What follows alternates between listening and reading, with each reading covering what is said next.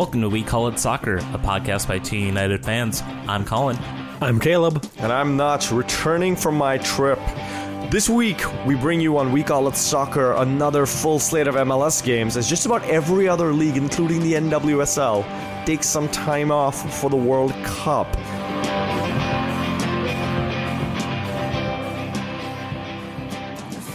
This week, the New York Times published a list of things you can say about different World Cup teams to sound intelligent about them. Because, you know, there's always a bunch of teams in the World Cup that you're like, I never watched these people play. I probably couldn't recognize anybody on this team. And I'm still going to have to say something intelligent about them when I'm sitting at the bar at like 7 in the morning. And the New York Times has decided to give you a guide to this. For example, I mean, I know absolutely nothing, like zero, about Tunisia's soccer team. However, it says, hopefully the squad can overcome the domestic rivalry of Esperance and Etoile du Sahel to come together. See, I sounded really intelligent there, didn't I? It sounds like gibberish to me. I also have no idea what you just said. I've heard of Esperance. I didn't realize they had any peers in the league. All right, listen to this one. France. The irony of this quarterfinal exit is that France could have named an entire other squad and done just as well. I like that one because it assumes they're going out in the quarterfinals, which I don't know. I mean, I hope not. I put them to win in my upcoming World Cup preview on 55-1. Oh, really? I think I've got them semis, yeah. So, how about this for Egypt? Caleb, you might like this one. Salah's form has been spectacular, but I still wonder what Mohamed Aboutrika could have done if he'd moved to Europe. I mean, I could have just said that myself without even reading that. It's like right out of my brain. I mean, you knew that. Just like, for example, Colin would know that for Saudi Arabia, I really feel that Fahad Al Muwallad could have offered something to Levante if only he'd been given a chance. I really don't think anything could have offered anything to Levante. Sorry. Wow, strong opinions about Levante. I think I need something intelligent to say about Levante, apparently, because I know nothing about Levante. They're the one with they're the leader team with like the giant bat as their. No, that's symbol. Valencia. No, isn't there another giant bat? I might be confused with someone else. Let me turn to Papa Google. But while I do, I wanted to ask you. Yeah, it does. It has like the bat. Boom, Colin. Some of us are wearing headphones and have to listen to the screaming in our heads. It was sorry. You know, that's what it sounds like, right? Like for 1 hour every week, you guys are the voices in my head, literally. Like, is that it? Oh, okay. I mean, there are those late night calls. We don't stick with you any longer. Cool. There are those late night conference calls where I take the most important decisions in my life and have you guys opine about them. But that's not neither here nor there. What I was going to ask you though is, now say our listeners, you know, some of them are not ardent MLS fans who watch every single game every week, just like us. Like we watch everything. Yes. So, but some of our listeners are not like that. Like they don't watch every single game like we do. So it might help them to have some of these like lines to say about MLS teams. And I was trying to think like, what would we say about different MLS teams? And I got one for NYCFC. I came up with that, which is that has Patrick Vieira's time at NYCFC proven that international managers can actually succeed in MLS? Right? So that's something to think about. Sounds intelligent. Probably sparks like 2 minutes of chit-chat. Poorly informed. So you got one for me? Any other teams that we can think of?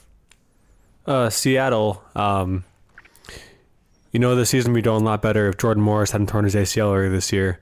Dempsey just isn't up to snuff anymore. That's a good one. That is brilliant. And then that dovetails into a World Cup conversation about Dempsey. And how soccer was invented there. Yeah. I would say Colorado. It's stark to look at the differences in generations with MLS teams, with Colorado specifically still being in that MLS 1.0 range of thinking that League Two players are worth $500,000 a year. Too long. Yeah. Too long. A little too heady too. Yeah. Sorry. The average soccer player won't know what MLS 1.0 means. That's when I like nod and then keep drinking Guinness and ignore you for the rest of the 90 minutes. So much like this podcast most of the time. Hey! You don't drink Guinness during the podcast. I have never done that. Yeah, actually. come on. Like, very rarely. Ooh, Miami Fusion. Aren't they coming back? Just around the corner. Just around the corner. I think for Houston, I would go with DeMarcus Beasley's form this year makes a strong case for the fountain of life existing in Houston. I think that one. That's actually, that might be true. That's not too bad. What would we even do for Minnesota United? Have you thought of that one? We're good. Oh, okay. I think You got it? The front four is building chemistry, but there's nothing connecting them to the back line. I don't know, something like that. Yeah. I would say it's a fascinating experiment to see all of the talent pushed as far away from the center as possible. That could be a little technical, but I like where you're going. It's weird to think at this point in the season we need a left winger. Okay, how about this one? Minnesota United's experiment with replacing their Brazilians with young players from other South American countries seems to be progressing well. Just for the listener, if you are using any of these lines, make sure to take a sip of beer after you finish your line to really add an effect. And allow other people who know more than you to nod. jump in and continue talking so you can keep quiet and after you've sounded really smart. Yeah, and then just agree with the points that seem to get the most nods around the circle or around the bar. Maybe we should do that. After we say something smart, just stop talking on the podcast for a little while and let the listener talk amongst themselves, because of course people gather in groups to listen to us. Yeah, I mean, we could turn this into like the Blues Clues of soccer podcasts. I agree. Where people are supposed to just scream in agreement. There we go. All right, well, let's now move into our first segment of this episode, and a segment that we call United Passions. Our sport has a bright future ahead. In United Passions, we talk about the United we are most passionate about, which is, of course, Minnesota United FC, who have an experience center in Golden Valley, Minnesota. I visited said experience center. I don't think either of you have had the chance to do this, have you? Not yet, Nope. no. It's essentially a group of really nice looking blown up photos on the wall, an explanation of the crests, some things about their values, and a few other things on the wall that the tour guide points to and talks about, and then shows you a bunch of videos about Allianz Field, and then you get to see the online seat viewer. Basically, you get to see that on like a big screen. So I think the coolest part of it was at the end, where you get to do two things. One is you get to take a picture with some scarves and a backdrop that includes Robert, Elisa, Katie Jarvie, and there's one other person who I'm not forgetting. It's a photo of the four of them in the Dark Cloud section holding up scarves, and you get to hold up your scarf and take four like photo booth style photos in front of them. So basically what we do every Saturday, other weekend. yeah, Sunday. like the tour guide pointed to me and like said, like, do you want to do this? And I was like, I'm pretty sure when this photo was taken, I was 4 feet to the left, holding my scarf. So Or yelling into a microphone. Either one. either way, They were staring at me during this. No, she should have brought a microphone and like pointed at the picture and like yelled into it. well, there was also one of the other things that was, and I think this was the coolest thing for me of going to the Experience Center, was that there was a flag that's going to be flown above the inaugural game, and we all got to sign our names. Initially, I think they wanted to frame this flag because they had one side with all the signatures of the season ticket holders. However, they had to move to the second side by the time I got there. So it's like, well, half the people aren't going to have their signature shown if we frame this thing, so we got to fly it. And it's going to be all the rich people that signed it first and got the better seats. Right. You know where I signed, actually? I signed between the loon neck and the wing. There's a little like gap there of the blue, and I put my name there. So Nice. I'll look for it when it's flying above the supporter section. it's just like staring into your binoculars really intently, looking at the sky, and it's like Taylor's like, what are you doing? I'm trying to catch Notch's name. All Trying to find Notch. All I can see is the sun, and it hurts. It's like Donald Trump on the Truman balcony. Anyway, Is this all just an attempt to not have to talk that much about the U.S. Open Cup game, I mean, by the do way? we want to talk much about the U.S. I mean, Open we Cup won. game? We won. Yeah. Okay, we won on penalties. So to recap, for those who have already blocked this out of their memory, 0-0 against FC Cincinnati midweek, goes to penalties. Yeah. Minnesota was tired. You could tell. Rotated side. We saw Colin Warner on the field for the first time in a long time. Out of Was he Heath's holding up a doghouse. newspaper saying, "I'm alive, tell people, I need a ransom paid for me"? He wasn't, but he did get a nice yellow card in there somewhere.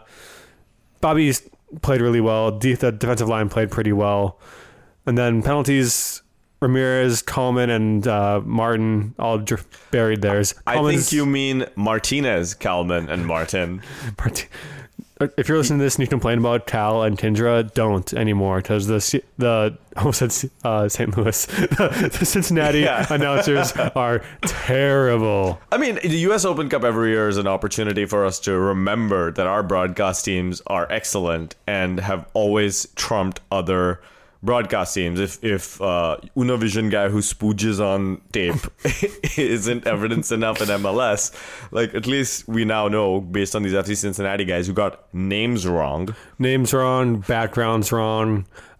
They thought that Carter Manley went to Maryland. He went to Duke. They couldn't tell which one was Superman or Batman between Ibarra and Ramirez. They kept calling Ramirez Martinez. They called Matsamino. Just ridiculous. And also, did you know this? The Cincinnati attack is one of the best attacks in the world, you guys. It's only a matter of time before they put like 3 past this Bradford Shuttlecock or whatever his name is. Didn't they say something about like our crest too, or like they said they're called the loons and we don't know why. No, they're called the loons because of the state bird.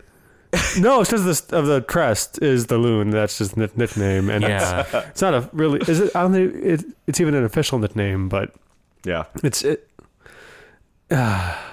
I'm glad that they're gone, and I hope they.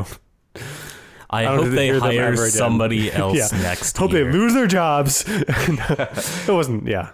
So anyway, Minnesota is now going to play Houston in the next round. Away. Yes, It's June 18th, so coming up pretty soon here. Yep. It'll be our next game that we play. Yawn. I mean, I wish I was more excited. Making this to the next round is a great achievement for Minnesota, as they haven't been this far in a while. I will say that I used to be really excited for the U.S. Open Cup when I thought our team was competitive and could actually win this whole thing. But I don't think this team has a chance of winning this the tournament itself. So for me, it's kind of a distraction at this point. It's That's kind of fair. my logic. Because Yeah. in the past, I've been one of those U.S. Open Cup really matters, y'all. Not this year. I mean, it's supposed to matter. It's just the fact that, A, we have a team that shouldn't be competing in it. Like, we should be focusing more of our energies on MLS. And B, as an MLS team, we don't really have any of the magic of, hey, we get to play teams that are in the higher division. Yeah. Well, Minnesota United player Francisco Calvo is off at the World Cup at the moment. So is Minnesota United legend Johan Venegas. Rasmus Schuler.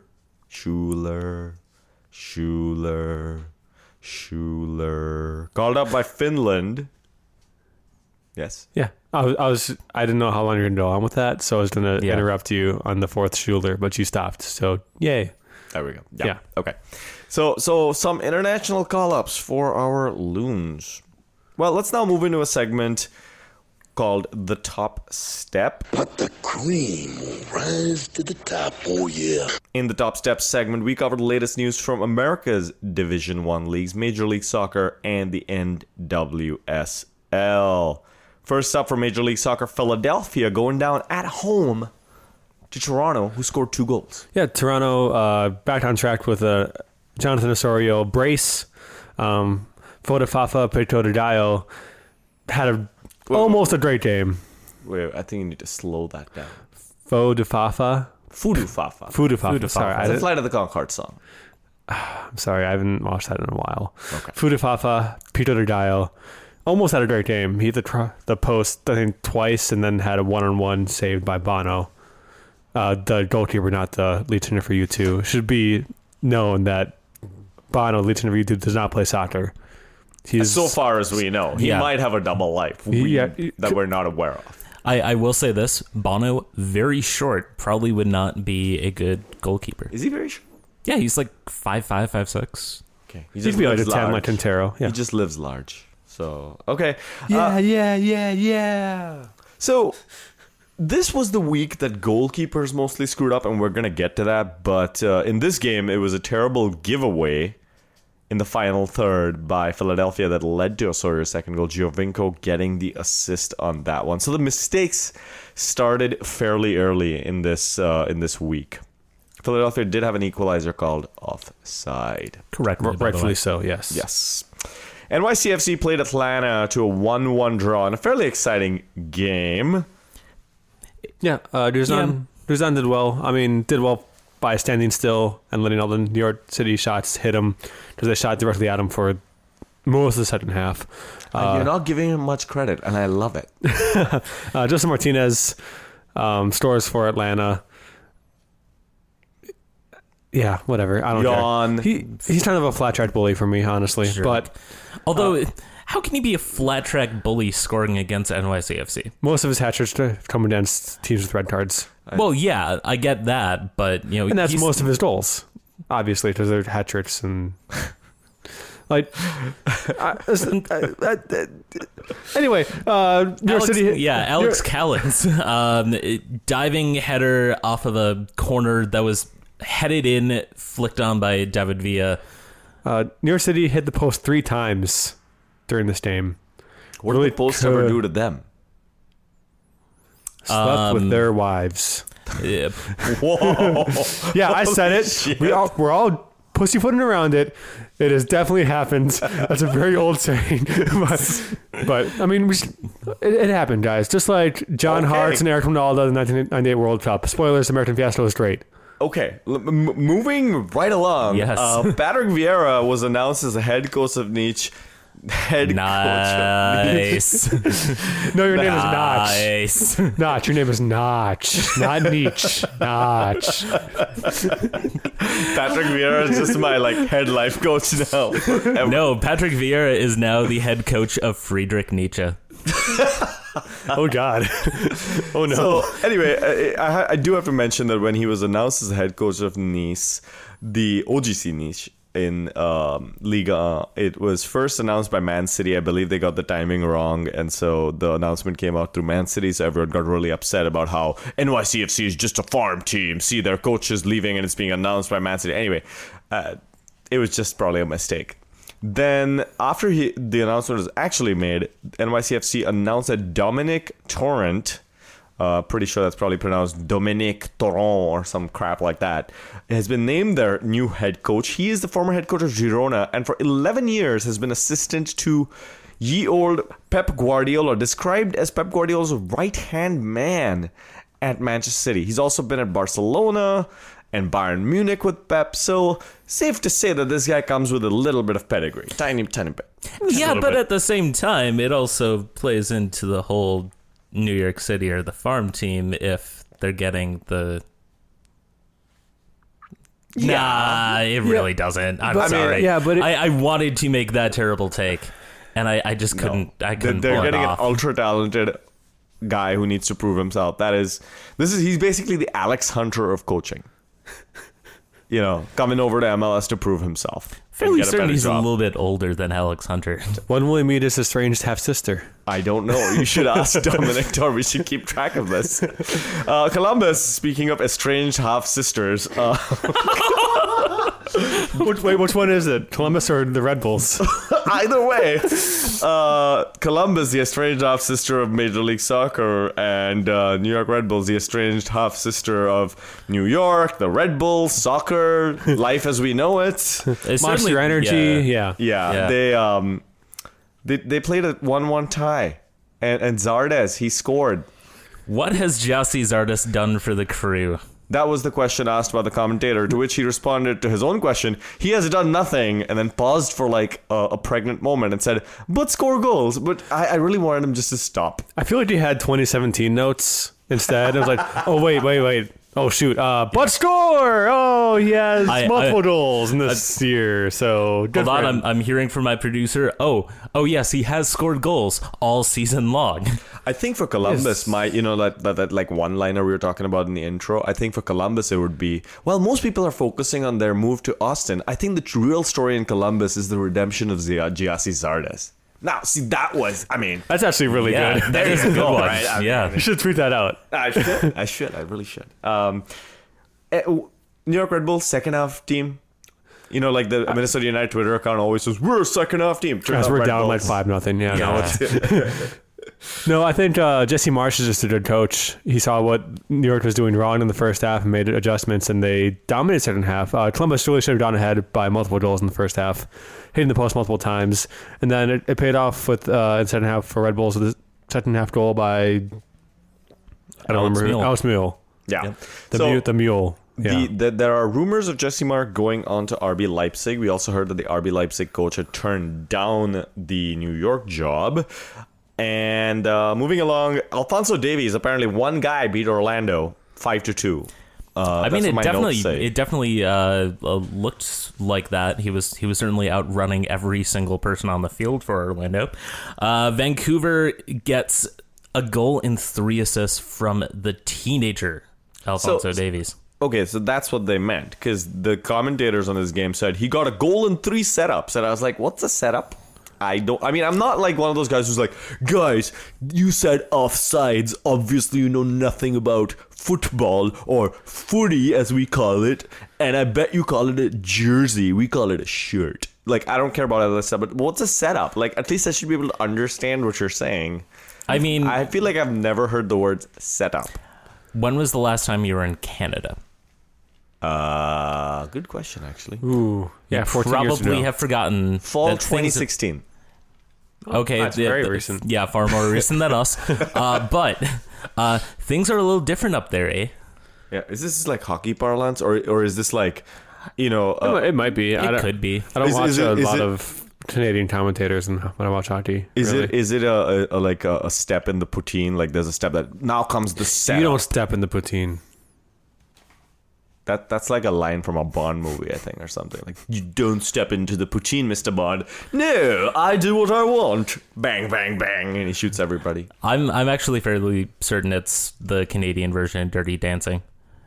Yeah. Nobody steps in the poutine in the corner. Okay, so we did get one equalizer in this game, which Orlando scored through new wunderkind for them, Sasha Kleshchin. We also saw Will Johnson being a angry emoji Grown man. baby? Yeah, his face. His face looks was like an emoji. yeah, it's like a toddler that put onto like a 30 whatever how old he is Yeah. body. It's very unsettling. It really is. It's And like if John Mulaney were an asshole. we did have a red card in this game. Yeah, Mohamed El Munir gets a second yellow, just shoved down Jake Nowinski for. Yeah, it was a tactical foul, but if you're on a yellow, you don't do tactical fouls that are going to get you a yellow. Mistake. FC Dallas played Montreal and got a 2-0 victory at home. They had a 5th-minute goal called off for offside. And then VAR realized that this was possibly the most Montreal of goals ever. Montreal defender headed the ball back, and it bounced off his fellow defender. Yeah. And into the goal. This was, I mean, good job, Montreal. I mean, they were like, soccer, this whole thing for us, too easy. We got to help the other team out, and we got to give them a goal. So very brave of them. It's that kind of incompetence on the soccer field that makes you just, you're not even mad. You're just like, that was just fantastic. You stand up and start clapping. Like that Shia gif. Second goal did come off a penalty, and then basically nothing else happened except for a hilarious miss towards the end of the game. Yeah, by Ken Krolicki. Montreal, really good at hilarious misses. Yeah. Was not as good as Tyler Smith, though. Right. Chicago tied New England 1-1, and I think the thing that I want to talk about here is the fact that Bastian Schweinsteiger was given miles of space by the Revs defenders, which, who does that? Who looks at Bastian Schweinsteiger and says, you know what I want to do here? Give him lots of space to shoot the ball. And you know, I feel like that's a good move for me as a player. Like, as a defender, I should do that. I mean, he was able to wrestle out his mark, which But there was no one to step up. Yeah. No one stepped up. And Yeah, there they was all just stepped the back. amount Again, of this is the ginormous ginormous space. space. Yeah, the amount of space after he beat his mark was just ridiculous. There was enough space there that the Russians have launched their new space station into that little zone. that Bastian Schweinsteiger moved into. In Bridgeview? Right. Oh, wow. I mean, it is really far. That is very Bridgeview is unsafe. very far. That's Okay. true. Yeah. Yeah. I'm not sure if Bridgeview has had humans explore it before. This could be an episode of Star Trek we're talking about. So, There were people in the crowd. are we sure think- they're humans? Ooh, good point. And also, They are Fire fans. So we did get a question from a listener today. Speaking of the crowd, I'd put out asked for questions, and we got two. And a listener who I am trying to identify at the moment, so I can give him some credit. Jared Katzmark asks, what were your views on the Fire and their issues with their SGs? Which there was some drama this week as Chicago Fire revoked the season tickets for the entire Sector 101, aka Sector Latino, their Latino supporters group. Colin, can you explain what happened before we get into what we think is right or wrong? it's a generally unfortunate situation. Sector Latino has, according to the team, had a number of security incidents in the past, a few of them stemming from some fights between Fire supporters and Houston Dynamo fans. I mean, literal fights. Yeah, like knives being shown fights. So, Bottles being clinked on 3 fingers fights. yeah. Coordinated dance routine fights. Dynamo, come out and play. Okay, maybe you shouldn't be making light of this, but anyway. Yeah, probably not. sorry. Okay. But in any case, Sector Latino was apparently given kind of a last chance warning to get things cleaned up. And then at a recent game, there was someone that popped a couple of smoke bombs who apparently wasn't actually part of the section, was just kind of over there. Security wasn't able to identify who it was, nor were kind of their section leaders. But as a result, Chicago revoked the season tickets for everyone in Sector Latino, and also refunded any single game tickets that were purchased in Section 101 for the game. In response to that, the ISA, which... ISC, I believe. ISC, sorry, yeah. Basically the governing council of all of the supporters groups in Chicago. Oh, that's Yeah. the ISA, my bad. Not Yeah. the overall supporters Yeah. group place is the ISC. Keep Okay, going. yeah. Anyway, Yeah. the ISA. Yeah, so ISA announced that they were going to be supporting a boycott of the game to stand up for the people in Sector Latino. You could definitely tell with the crowd that it was even more Bridgeview-tastic than normal. It was pretty quiet. There weren't any coordinated chants going on. And Section 8 in particular was probably a quarter full, if that. So the Fire then responded to this by detailing all of the incidents that they were sanctioning Sector Latino for. This is a minefield to walk into for anybody, because I think there are some Minnesota United fans who have issues with the traveling contingent of Chicago Fire fans who did come to our game here when they were playing away in Minnesota, and there was a beer chucked into some kids who were standing in front of the away supporters. The allegation being that these were members of Sector Latino who did this. This is contested by Chicago Fire supporters.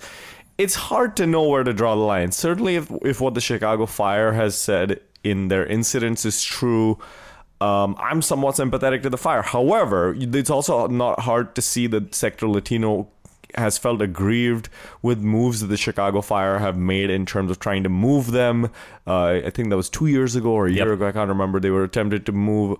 And the relationship between the Fire FO and their supporters group has not been great. So it's hard for me to know who is right or wrong here, who's telling the truth, and what's correct. I think one of the other key issues is that supporters of every stripe with the Chicago Fire have had a lot of issues with the security company that's contracted out at Toyota Park.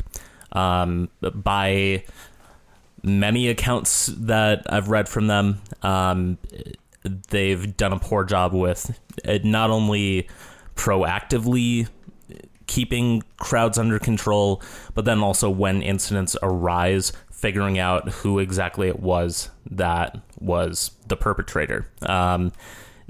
One of the things that the ISA was talking about in terms of what sort of reasonable way to get this straightened out is to include more self-policing.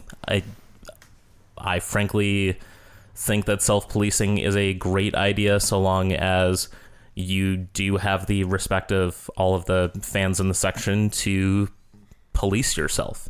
I'm not entirely sure if that's the case with Chicago right now. I would just also, to kind of conclude this discussion, reflect on the fact that our relationships in Minnesota between the FO and the supporters group are really good in terms of working together to create something special, working out disputes, and maintaining the fact the independence of the supporters groups while also maintaining this good relationship. So anyway, with that, it's time now for us to take a quick break. Really quick, Richard Sanchez's mistake was really terrible, and you should go watch it.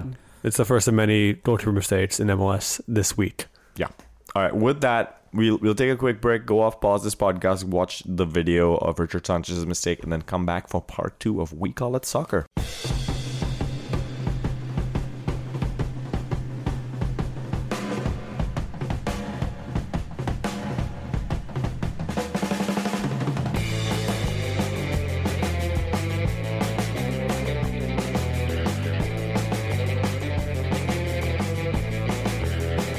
All right, welcome back to We Call It Soccer, part 2 of our show now, where we're continuing with our top step segment, talking about MLS at the moment. Houston beat Colorado 2-0. Weekly question here at We Call It Soccer in 2018, initiated by Caleb several weeks ago, was... Hey guys, is Colorado good? Turns out no. Really no. No, not at all. Yeah, so much. When I first asked that question... It wasn't today. Like, they're so bad.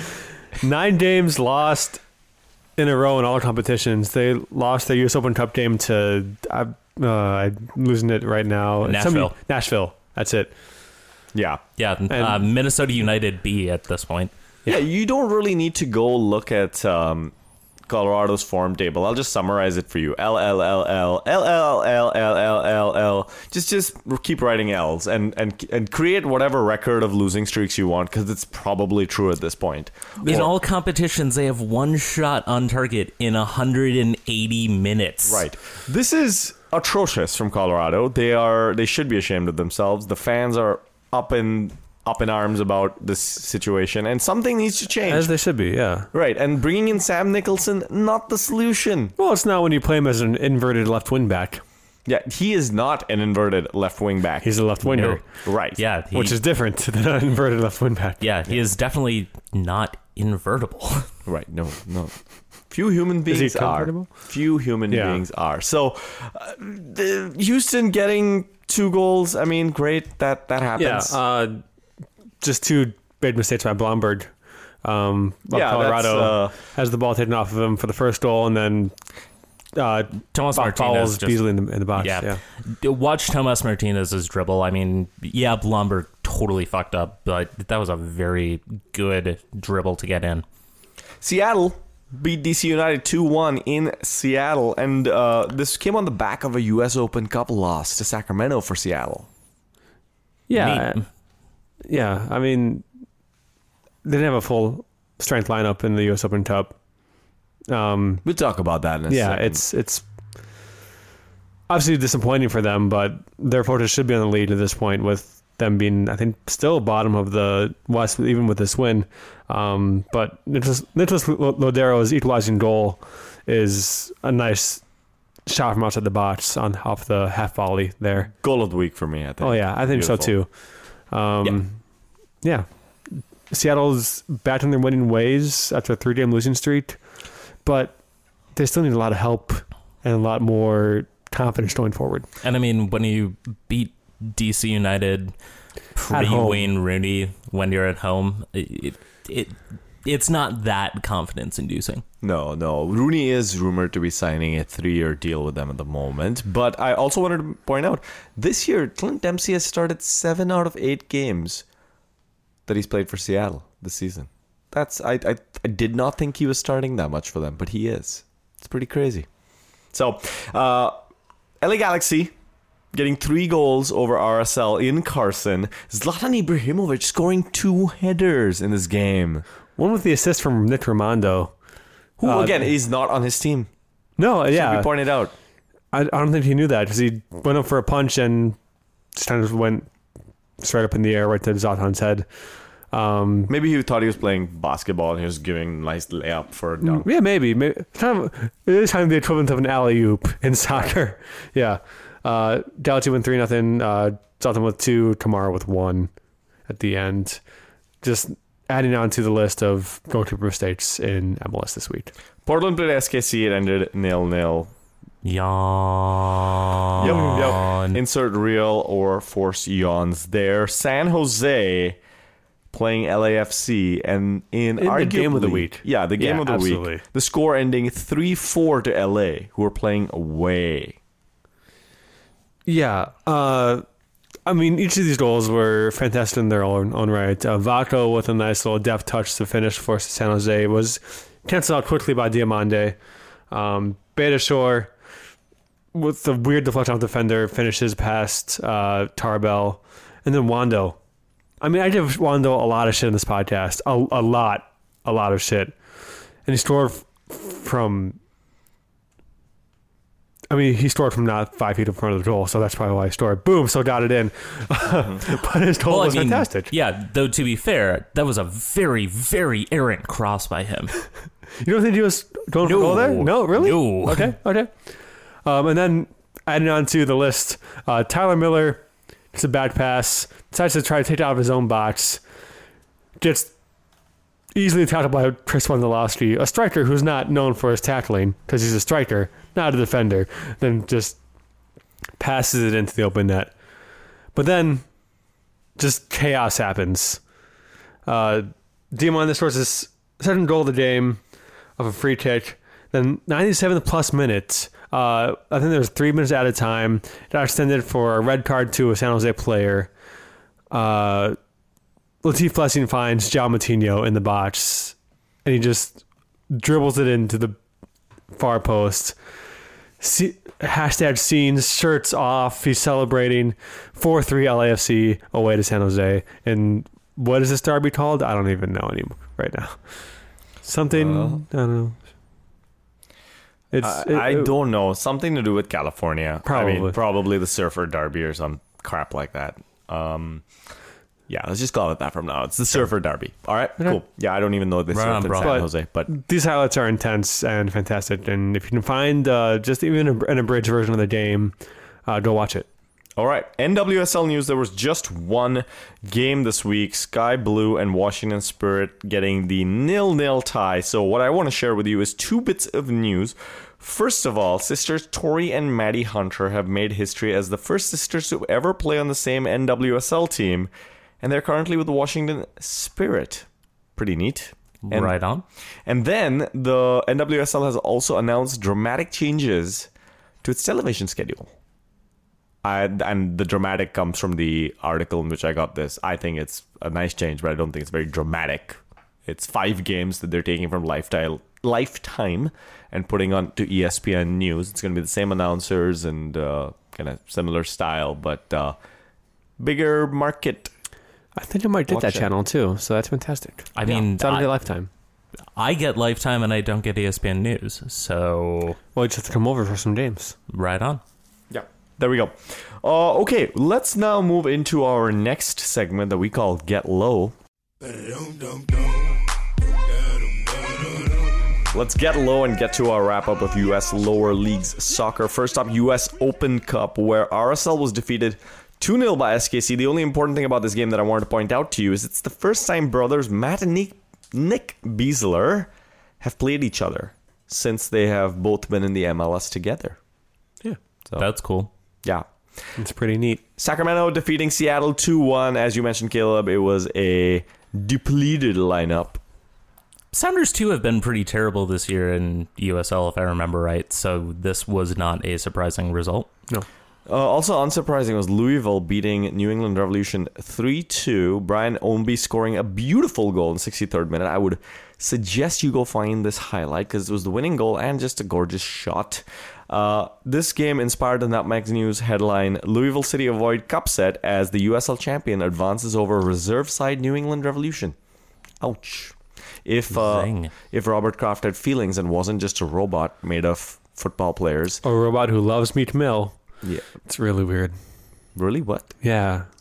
No, don't well, I was going to finish my sentence. If he was a real human being, he would actually care and be hurt by this headline that I just read out earlier. But Robert Kraft likes Meek Mill? Yeah, this just... Look up afterwards. It's a weird story. Robert Kraft liking rap. Okay, that is weird. I would thought there was a higher chance of a cup of Kraft mac and cheese liking rap than Robert Kraft, but okay. Red Bull New York defeat New York City FC 4-0 in the US Open Cup, and NYCFC at this point have lost all 4 US Open Cup games they have ever played in. The first two of these four were losses to the Cosmos. RIP in peace. There is actual talk about Patrick Vieira not being a good manager, in part because of his poor U.S. Open Cup record. That is atrocious. Look at his records. He's number 1 in a bunch of managerial records in MLS. Anyway, moving on. Speaking of things that used to be in the NASL, like the Cosmos, Bill Edwards, he of the Tampa Bay Rowdies, has said he will expand Al Lang Stadium to an 18,000-seater capacity no matter what happens with MLS, whether they choose to give Tampa Bay an expansion or not. So, I mean, it's looking like they're not going to do the expansion, but it's good news for Tampa Bay fans. I think they have a good fan base down there, and they can get behind that team. What? You're right, and I'm just saying I'm super ready for the USL heel turn where they decide to challenge MLS for D1 soccer in this country. I'm so ready for that. And then they appoint Bill Peterson as their commissioner. The Cosmos are back. Traffic Sports is involved again. It's like the greatest hits, you know? Just Rocker comes out, no, it'll happen to you. So Nashville SC has also now sold... By the way, Nashville and USL, I should say, has sold more than 6,110 season tickets, breaking the record for a USL team in its inaugural season, previously held by FC Cincinnati. Take that. And USL also denied an expansion application for the poorly named San Diego Pro Soccer Team, 1904 SC. But it made so much sense because S is the 19th letter and D is the 4th letter. So why not? It's so great. It was the Anchorman code. It had to have been the Anchorman code. Yeah, it is atrocious. So 2 USL games we should talk about. North Carolina Texas Ranger loses to FC Cincinnati by 2 goals. Both goals were off of parried save rebounds off of Alex Tambakis. Even more goalkeeper errors. Seriously. Just hold the ball, man. FC Cincinnati take a 3-point lead out east. And then Tampa Bay Rowdies, speaking of them, also speaking of Nashville, 1-1 tie in Matt Pickens' homecoming game. Comes back to the Rowdies and gets 5 saves. And saves a kid's balloon from flying away. That's actually was hero level. Amazingly his best heartwarming. save of the night. Yes. You've posted the USL table down here, and after we talk about that, I'd like to actually talk about the MLS table briefly, if we might, as well. So what's up with the USL first? So out in the West, Real Monarchs once again are pacing the field. They've got a game in hand over their closest rivals, and yet are still ahead by about 5 points over Timbers 2 and Phoenix Rising. In the East, as we mentioned, FC Cincinnati lead Louisville City. Louisville does have a couple of games in hand. Pittsburgh, Charlotte, and Red Bulls 2, and Nashville and Charleston are all within 6 points. Pretty much that's your playoff teams at this point. It's just a quick question: is Phoenix Rising are they affiliated with any MLS side? No. Okay, just sorry, Yeah. wanted it out of the way. Okay. Although they did lose their coach this week. He was announced as the new head of the Egyptian side, Al Ali. Okay. Good for him. Going back sequentially, first off, NWSL table update. North Carolina Courage still running away with having terrible, bigoted players on their team. So they're number one in that regard. There's only one of them as far as we know. That's one more than most other teams. Yeah, it's one more than there should be. Right. Wait, where's Jeff Canver playing? Oh, yeah. Sorry. Stoke City, I believe, still. Anyway, so the Courage still at the top of the NWSL table with 30 points and 12 games played. At this point, I think it's safe to say that they are running away with the NWSL title. And in the relegation spot...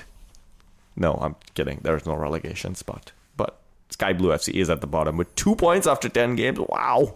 That's terrible. That's not good. That's your reason for relegation, right there. Are they playing like 11 Demidov sisters or something as their... You mean Demidova? Demidova, yeah, exactly. That's like the thing nightmares are made of. Okay. Anyway, moving on. Let's go and talk about MLS standings. David, formerly offensive Loons fan, David Martin of the Daves I Know, pointed this out on Twitter and was like, why isn't anybody talking about this? So guess what? I'm stealing it. FC Dallas has the highest points per game in the entire MLS right now with 2.07. They've been kind of sneaky good. They haven't really been very flashy, but they've been getting the job done both home and away. So good for them. Solid goalkeeping from both Jesse Gonzalez and Jimmy Maurer. And Matthew Rudy's back in the goals, so it's a winning combination for Dallas. I think the surprise for me this year is that from last year's excellent teams, only New York City FC is still doing really well. We've seen the Chicago Fire kind of struggling. Their points per game are just about around where we are. And Seattle Sounders, 0.92 points per game, which is lower than ours as well. I mean, Seattle, I do definitely blame on injuries more than just things falling apart as they got older. But, you know, it's perhaps not that surprising that a team that is trotting out Clint Dempsey, Chad Marshall, Ozzy Alonso, that they're starting to struggle. I think the more difficult question is what's leading to Toronto doing so poorly, because their record is only marginally better than Seattle. Yeah, that's injuries. It's injuries combined with CONCACAF rotation. Josie's Altidore been out for a while now, and I don't think Gio is fully healthy. I mean, backline has also been nicked up for them pretty much all season. I think if you go between Toronto and Seattle, who's most likely to make the playoffs at this point, it's Toronto still. Yeah. I think another big story this year is that LAFC is doing quite well. They are currently third in the West, which is fantastic. And they're not... Is it bad to say they're not that flashy? I mean, Vale has scored some pretty great goals. If you look at this past game, it's Beitashour, Diamande, and Moutinho, the guy they picked in first in the Super Draft, have all scored. And it's just these players that I think they're building very well and building towards the future with these young players, Moutinho and Mark Anthony Kaye. Going forward, I'd be interested to see how those two players kind of keep going with the launch schedule, and I want to see if we can keep this up, because I mean Lawrence Amon is not who he used to be. He's still old, and Walker Zimmerman still shaky. Tyler Miller still not a very well tested goalie at this point. We saw his mistake in San Jose. They're doing very well, but I don't think they're... you're going to hate me for saying this, Notch, but I don't think they're as good as Atlanta was last year. As far as expansion teams go. Right, or this year. Yeah. But anyway, we should move on with our Get Low segment before our time is up for today. We have the NPSL North Roundup from Colin. Yeah, a couple of games of note. Midweek game between Duluth FC and VSLT. Saw Los Trapos win 1-0 on a 94th minute winner for Mauricio Mendoza. I was at the Minneapolis City beatdown of Eris, and they were celebrating the fact that they were top of the table. And then 10 minutes later, when they finally got the tweet that said that VSLT won at the last second, that was sad. Minneapolis City did go down to Rochester on the weekend to beat Med City 2-1. The Crows are now one of the 11 teams in NPSL nationwide undefeated on the season. They are also showing up on most of the power rankings of NPSL teams nowadays. American Soccer Pyramid had them as the 4th best NPSL team in the country. All right, let's now move into a segment that we call The System Only Dreams in Total Darkness. Let's Get National and discuss the latest from the U.S. national teams. First up, Ernie Stewart has been named the U.S. Soccer General Manager. It remains to be seen exactly what that means in practice. Great intentions, and Ernie Stewart certainly someone who has the experience for that role, has the global know-how, but... I think it'll open up more once he names a head coach, and then how their partnership goes on throughout their tenure there. I don't want to discuss this right now, but it's rumored that he's looking for Louis van Gaal. So anyway, God, no. Okay, let's talk about real quick about the fact that the U.S. men's national team led for most of the game against, well, not most of the game, like 20 minutes, but still, it was a while. It felt like most of the game. They led most of the game. They led more than France did. Yeah, exactly. There we certainly go. did. Led France from a Julian Green goal in the first half. To which my response on that goal going in was Julian Green's actually playing this game. A hype train. Yeah, come join Colin and I and former host Jeff Reuter on the Julian Green hype train. Tickets are very cheap still, but they're getting a little bit pricier after that goal against France. They're getting like maybe half a euro more expensive. I'd like to think that somewhere Jurgen Klinsmann was in a bed, like oxygen tubes in his nose, like IVs. And then as that goal went in, a smile came upon his face and he breathed his last and was like, my time has come. It's like, you know. He's so wait, you're still very much alive. You're hoping that Klinsmann just died. No, in that scenario, what happened is... What the fuck is wrong with you, sir? Julian Green scored, and then he went, and then pulled all the tubes out and went, I'm going to France, and then like flew in for second half. There you go, Yeah. Well, Mbappe equalized for France and took away all the wind in our sails, but... Mbappe. Yeah, and... It was coming. But I think the big story from this game is Zach Steffen, who, in my opinion, has cemented his place as USMNT #1 goalkeeper. He better shave his head soon. Yeah, exactly. Or either should shave his head, or nature's going to take his course and take that hair very quickly. Once you're named #1 for U.S. men's national team, you lose your hair immediately. There you go. So, excellent saves. Go watch. There's a highlight reel of just his performance in this game. Well worth it. The U.S. women's national team wins 2 games against China. Yep. On Thursday, Alex Morgan with the lone goal in about halfway through the second half. Then just tonight, Megan Rapinoe scores right before halftime. The U.S. concedes, and then 2 minutes later, Tobin Heath gets the winner. 2-1 victory.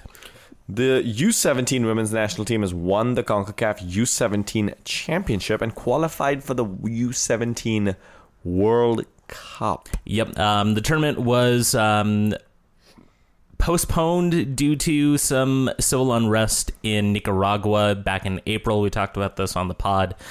Very scary situation then. They moved it to the IMG Academy in Bradenton, Florida. The U.S. swept the group and then won both their semifinal against Haiti and the final against Mexico 3-2 in each. Let's now move into a segment we call The Transfer.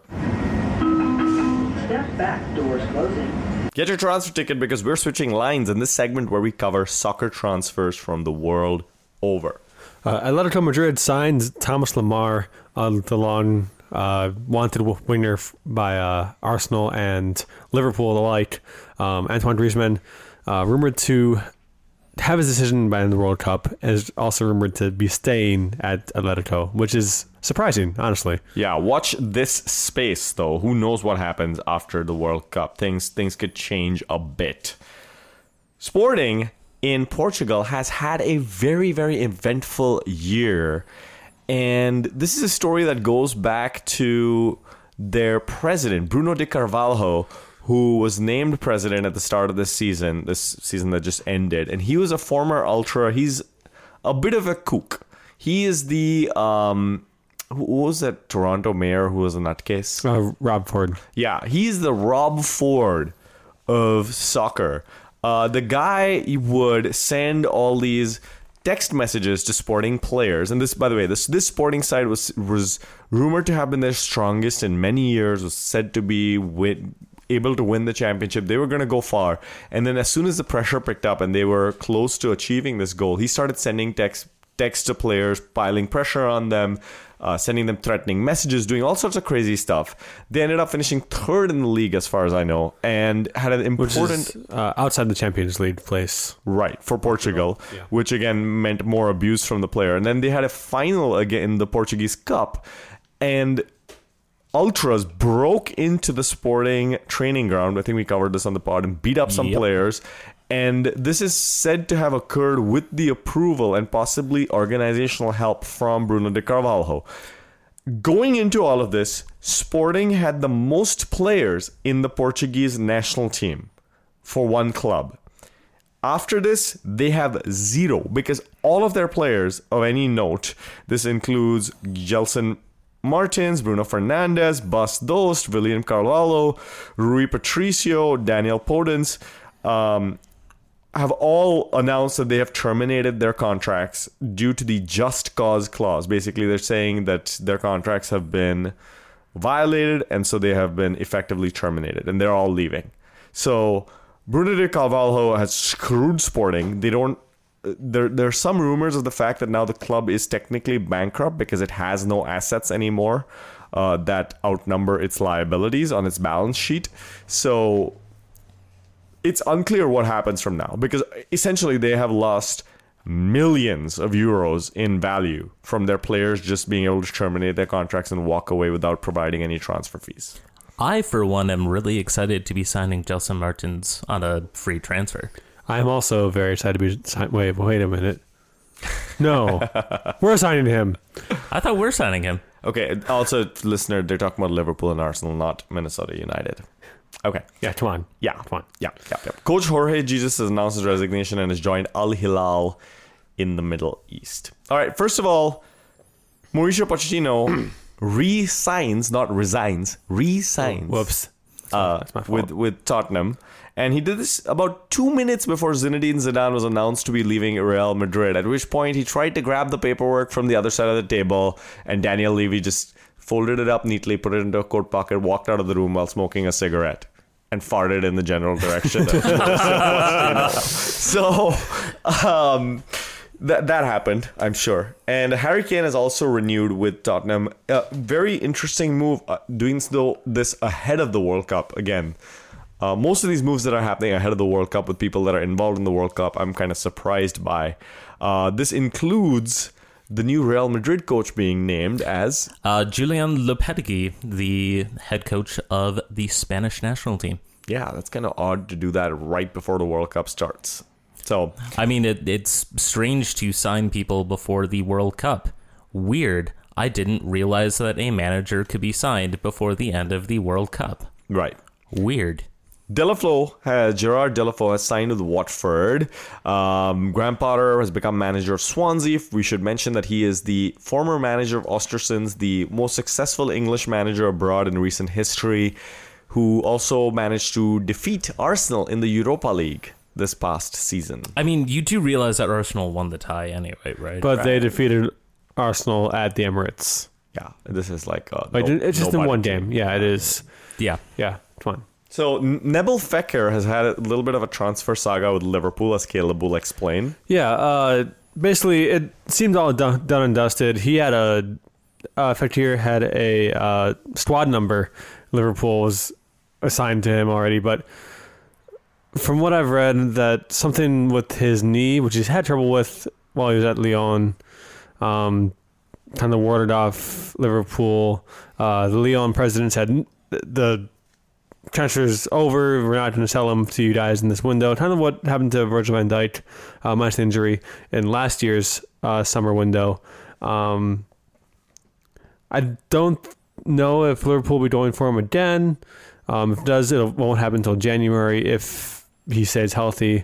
Then that knee, something with that knee, troubled the Liverpool higher ups. It's now time for our segment from Russia with VAR.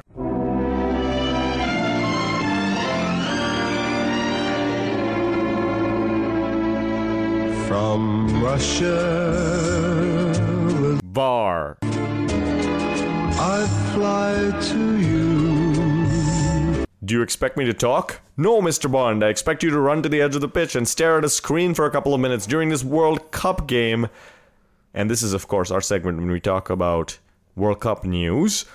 First of all, the host of the 2026 World Cup will be announced on Wednesday. That's tomorrow. So you'll probably have heard it already before this podcast comes out. Yeah. When I edit this tomorrow night, we're recording on Tuesday night. So. Yeah.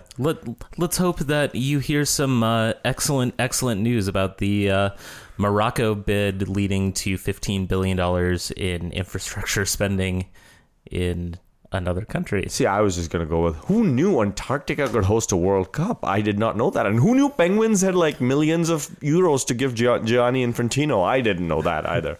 I mean, you do realize that neither option is actually one of the choices for the voters. Yes, I do know that. So, speaking of bribery, African referees who are due to officiate in the World Cup have been filmed taking bribes by a Ghanaian investigative journalist, one of them being Kenya's Adel Range Marva, who was filmed taking a $600 gift, quote unquote. So not necessarily a bribe, but it's still against the rules for anyone to take any monetary gifts, referees that for that matter. And then Ghana's FIFA Council member Kwesi Nyantakyi, who is the second most powerful man in African football, is also caught up in a separate sting operation. He was filmed taking $65,000 in quote unquote shopping money. Ghana has dissolved its football federation in response to this news. Great. Yeah. Well, any last minute predictions for the World Cup, y'all? I didn't get to, actually, I was gone, so I didn't actually get to. Yeah, who's your winner? Who do you think's going to win? Germany. Germany? I think it's going to be Germany. All right. I said France last time we recorded, but after that U.S. game, I think Brazil has a pretty good chance of winning. Yeah. But, yeah. I'm still going with Spain for some strange reason. I haven't justified it to myself, but I think it's going to happen. All right. Well, we will see what happens starting very, very soon in this World Cup. I also want to recap for you the international game that I was able to attend while I was off in Europe. Yeah, that's right. Austria and Germany. Austria's first win over Germany in 32 years, I believe. Yes. It was incredible. We paid a lot of money to go to this game. First of all, because it was held in southern Austria in the city called Klagenfurt. Tiny little place of like, I think 50,000 people in the Alps, and the stadium abuts the Alps. So as you walk into the concourse, basically, if you turn around, it's going up the stairs. You're looking at the Alps behind you. It's really cool. But getting there from Vienna was pretty expensive. And then the tickets were also pretty damn expensive. This is like Germany's last World Cup tune-up, so they're not exactly going to be cheap tickets. The problem with all this was that the rain and hail was really heavy when we got in, so it was... There's a famous picture of Manuel Neuer warming up on the pitch with hail hitting his face, and it's super hilarious. Go look that up. They had to call off the kickoff twice. They had one last shot. It was supposed to kick off, I think, at like 5:30. It kicked off finally at 7. Their last chance for kickoff. Incredible experience to be there. Austria on the back foot for the first 20 minutes. There was kind of this air of inevitability that they were going to get screwed. Germany pressing every single Austrian possession and getting the ball back. And then something just changed. And you saw Austria taking the ball into Germany's half, getting lots of great shots. The stadium exploded when Austria got its first goal.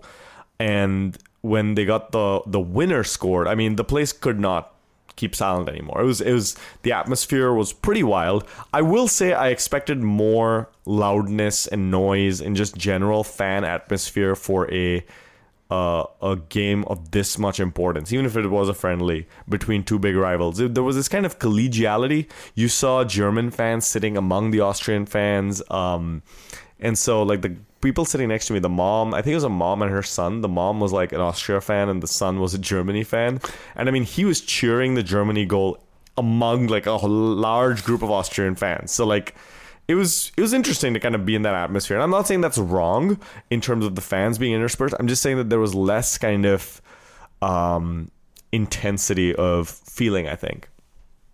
I figured out that there's this song called I Am From Austria from 1990.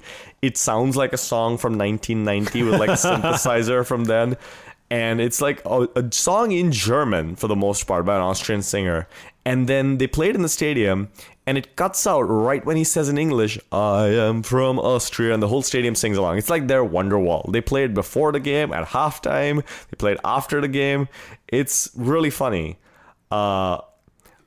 I will say, and I posted this on Twitter, the Austrian fans did a wave multiple times during the game, organized by the Ultras and by the stadium announcer. I loved it. I loved every second of it. I think the wave is fun as hell.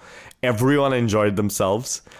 So get out of here with all that crank. This is not a soccer thing stuff. It happens the world over. Caleb disagreeing right now. You can't see him, of course. I don't like the wave. That's fine. Yeah, I just don't like it. That's fine. Same here. At any sporting event, not just soccer. Yeah, I think it's fun. I think it's fun.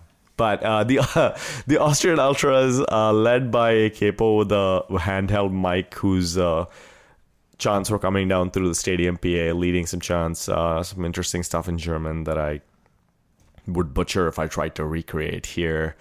Leroy Sané was, in fact, quite disappointing in this game, so it's not hard to see why he was dropped by the German national team. And I'm trying to think of other things that I can share. Merchandising, not as big a deal as it is in the US. There was barely any merch being sold for the Austrian national team or the German team. There was one split scarf that was being sold in a few places, but that's about it. So there wasn't this kind of push where you see in American stadiums just merch everywhere. None of that. So that was kind of interesting, and it was just fun. It was a good time. I'm really glad I went. Great experience. Yay, soccer. Yeah, exactly. All right, with that, it's now time to move into our last segment of this show, a segment that we call Soccer Things. Where Colin dips into the deep, dark corners of the soccer world to bring you stories you won't and shouldn't believe. So I wanted to pick up on something that has been discussed a little bit within the Minnesota United Twitter sphere. That would be Maximiano's prodigious amount of yellow cards.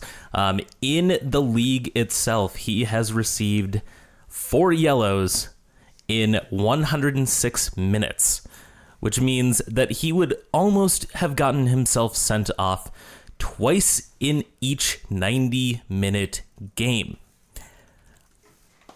I'm perplexed as to how he manages to do this, aside from, maybe the fact that he's recovering from a knee injury, learning the pace of play in a completely different league, and probably is also being told to be kind of an enforcer because he's a number 6 and that's what you're supposed to do. Glad we got that sorted out. Okay, next thing, let's go to the credits. Thanks for joining. Oh, wait, you're not done. No. Okay. I found something a little bit more insidious than that, though. Well, all right. It turns out that Maximiano has donated $7 per each card to the Dark Clouds Charity Card Club. So he likes charity. Good for him. Bastard. Well, here's the thing. I'm not the only one that knows about this.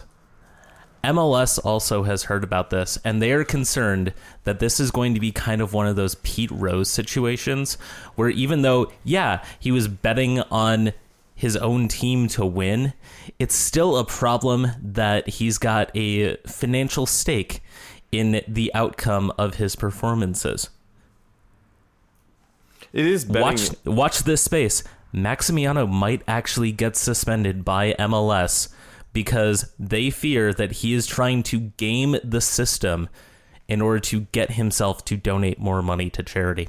So now this is obviously a result of sports betting being legalized in America. Yes. Is it sports betting when you're just giving the money away to charity instead of like betting on something to get it back? I have no idea. I don't know. I mean, if he was betting on himself to get sent off every single game, that would be kind of an issue. But as far as I'm aware, they're not looking to expand soccer prop betting to include red cards. Okay. So, all right, cool. Well, good to know. We'll keep track of this story and bring you more as it develops. But for now, I would like you, the two of you sitting across from me in this room, my living room, to tell the listener where they can find you on Twitter. I'm at TayOlson716. I'm also a writer for 55.1. You can check out some of the staff's World Cup predictions that I kind of spearheaded. Coming out soon. I don't know when you're listening to this, but if it's not already out, it should be soon. you can find me at The Attachment. I can also find my writing over at E Pluribus Lunam. Last week, I posted a pretty lengthy article correlating a few key metrics to the teams that were leading in the points per game race and comparing Minnesota United's performance in those metrics to the leaders. Not pretty. Just saying. You can find me at TW United Fans. You can find this podcast on fine podcast providers everywhere. Please do tell your friends to listen, and we do enjoy having more listeners on our show. And with that, we'll say goodbye to you. We shall return after a week with another episode of We Call It Soccer.